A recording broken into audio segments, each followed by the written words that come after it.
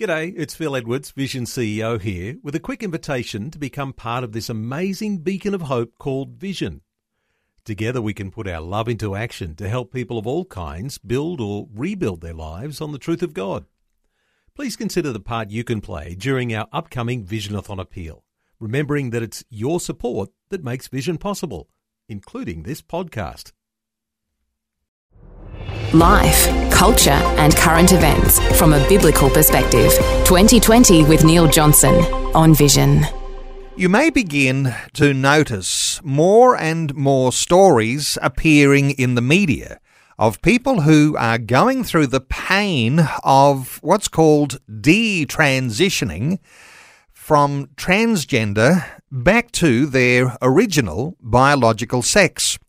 A major issue has emerged with the closure of the Tavistock Clinic in the UK, and as many as 1,000 people are likely to participate in a class action. Wendy Francis is National Director of Politics at the Australian Christian Lobby, and she agrees that the few cases that are now being reported may just be the tip of the iceberg for those who'll go through a detransitioning. Wendy Francis, welcome back to 2020. Thanks so much for having me, Neil.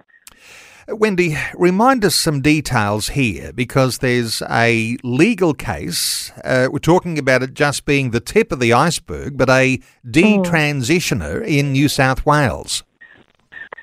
Yes, so it's a Sydney woman, Jay Langadinos, and she, when she was 19, she was confused about her gender. By the time she was 22, she had her breast surgically removed and she also had her womb removed. And she is now, taking the medical practitioners who saw her at the time. She's got a legal case against them because she has detransitioned. She's come back to identifying as a woman.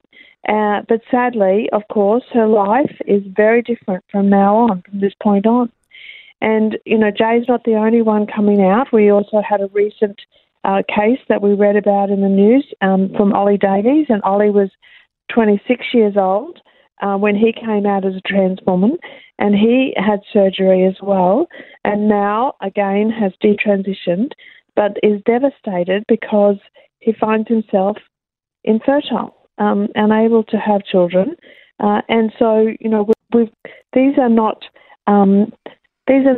people who have a lot of experience in life. These are young people, and they are being affirmed in a gender dysphoria, and not only just affirmed, but they're actually having these life-changing operations, having healthy body parts actually surgically removed, and the devastation is really immense. So Jay Langadinos is the first case that I know of, that I've heard of the legal ramifications and taking the doctors to task over it. But we are hearing that overseas, certainly there are, as you've mentioned, 1,000 in the UK. But what we're seeing is more and more, even lawyers saying that we can expect to see litigation in future years because of this gender affirming, the hormones that are being given and also the surgeries. And so we're expecting that more and more litigation will come to light, not just in a few years, but from now on. Wendy, let's just pause for a moment, because it seems to me that there'd be many who think that Christians have a certain attitude to detransitioning and to the whole transgender issue. And people will be thinking somehow or other Christians must be judgmental if they're talking about this sort of thing.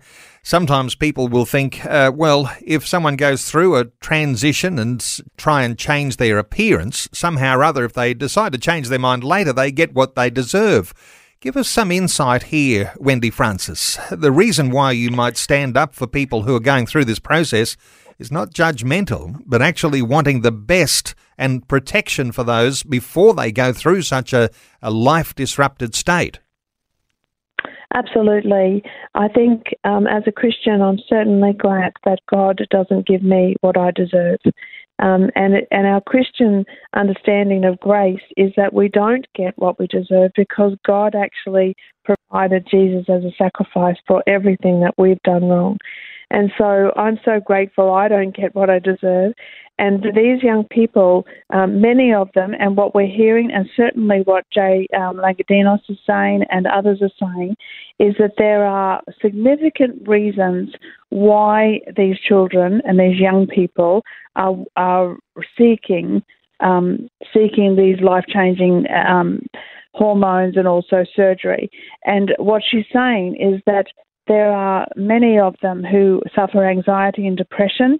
They have impaired psychological functioning, and there is already they are seeing medical treatment, and they're seeking help for other morbidities. So there's comorbidities that are happening, and so what we're seeing are children who are already suffering from mental issues, and they are being affirmed in a mental issue that actually takes them through hormone treatment and surgeries that will mean that the rest of their life is actually affected.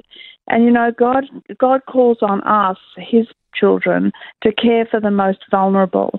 And at the moment in Australia, some of the most vulnerable are the children who are confused about their gender. And unfortunately, through the media, through school curriculums, through so many of our medical clinics, they are not getting help. They're actually being affirmed in what is a devastating dysphoria that they are undergoing.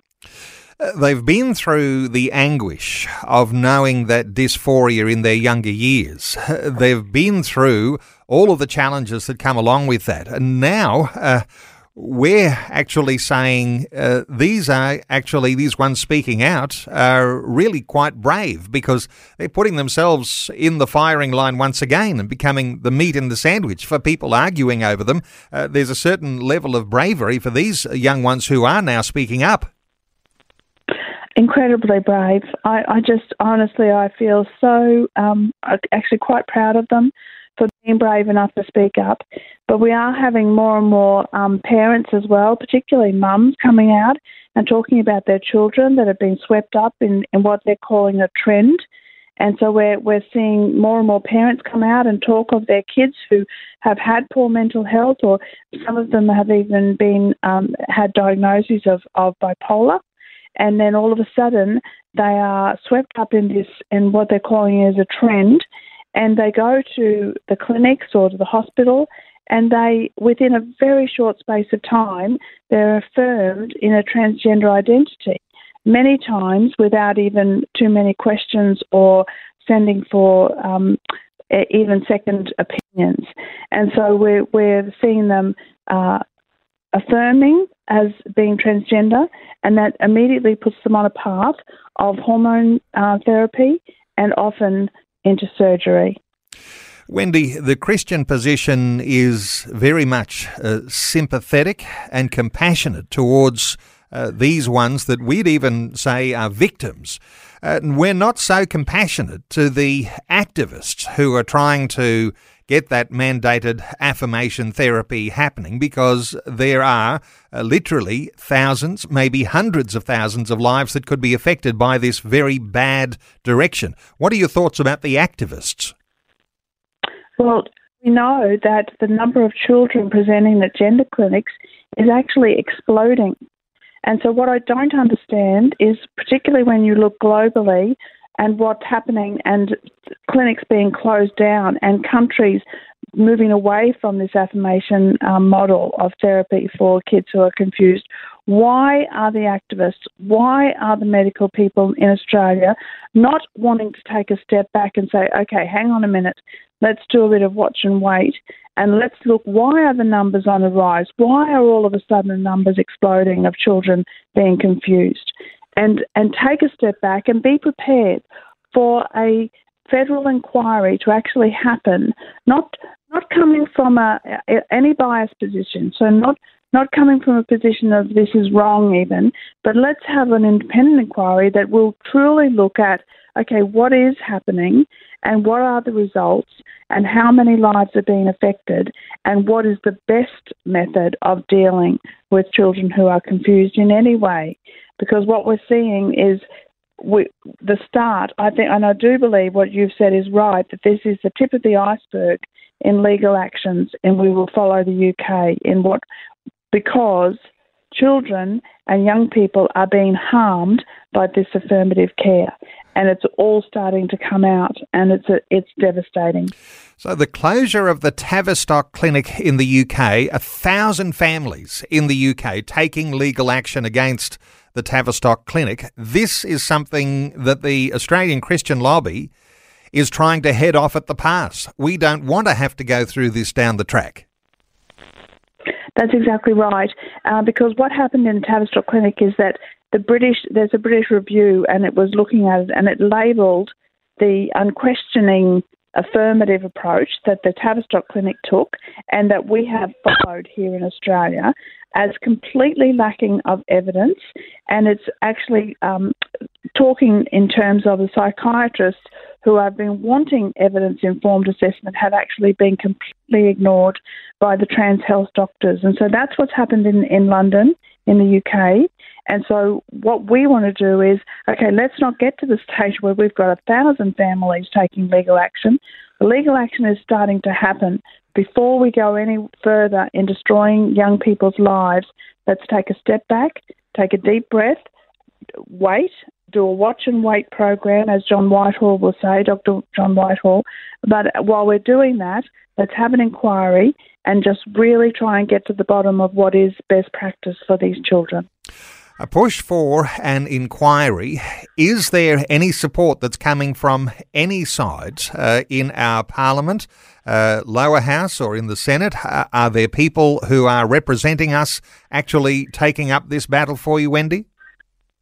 You know, there are, but at the moment they're not actually game to come out and really speak openly about it, because as soon as they do, they're labelled with this, transphobic sort of label. So we've got to actually continue to hear these stories that are coming out in the paper, because this is really powerful. When you have people like Jay Langadinos and we have people like Ollie, coming out, then this is really helpful. So we need to encourage people to come out and start talking about their stories, because that will give, it'll give a bit of backbone to the ones who are in Parliament who can actually make a difference on this. And I'll point listeners to the Australian Christian Lobby website, acl.org.au, and no doubt there'll be some articles and there'll be some information there that'll inform listeners about where things are going with this. But it's acl.org.au. Wendy Francis is National Director of Politics at the Australian Christian Lobby.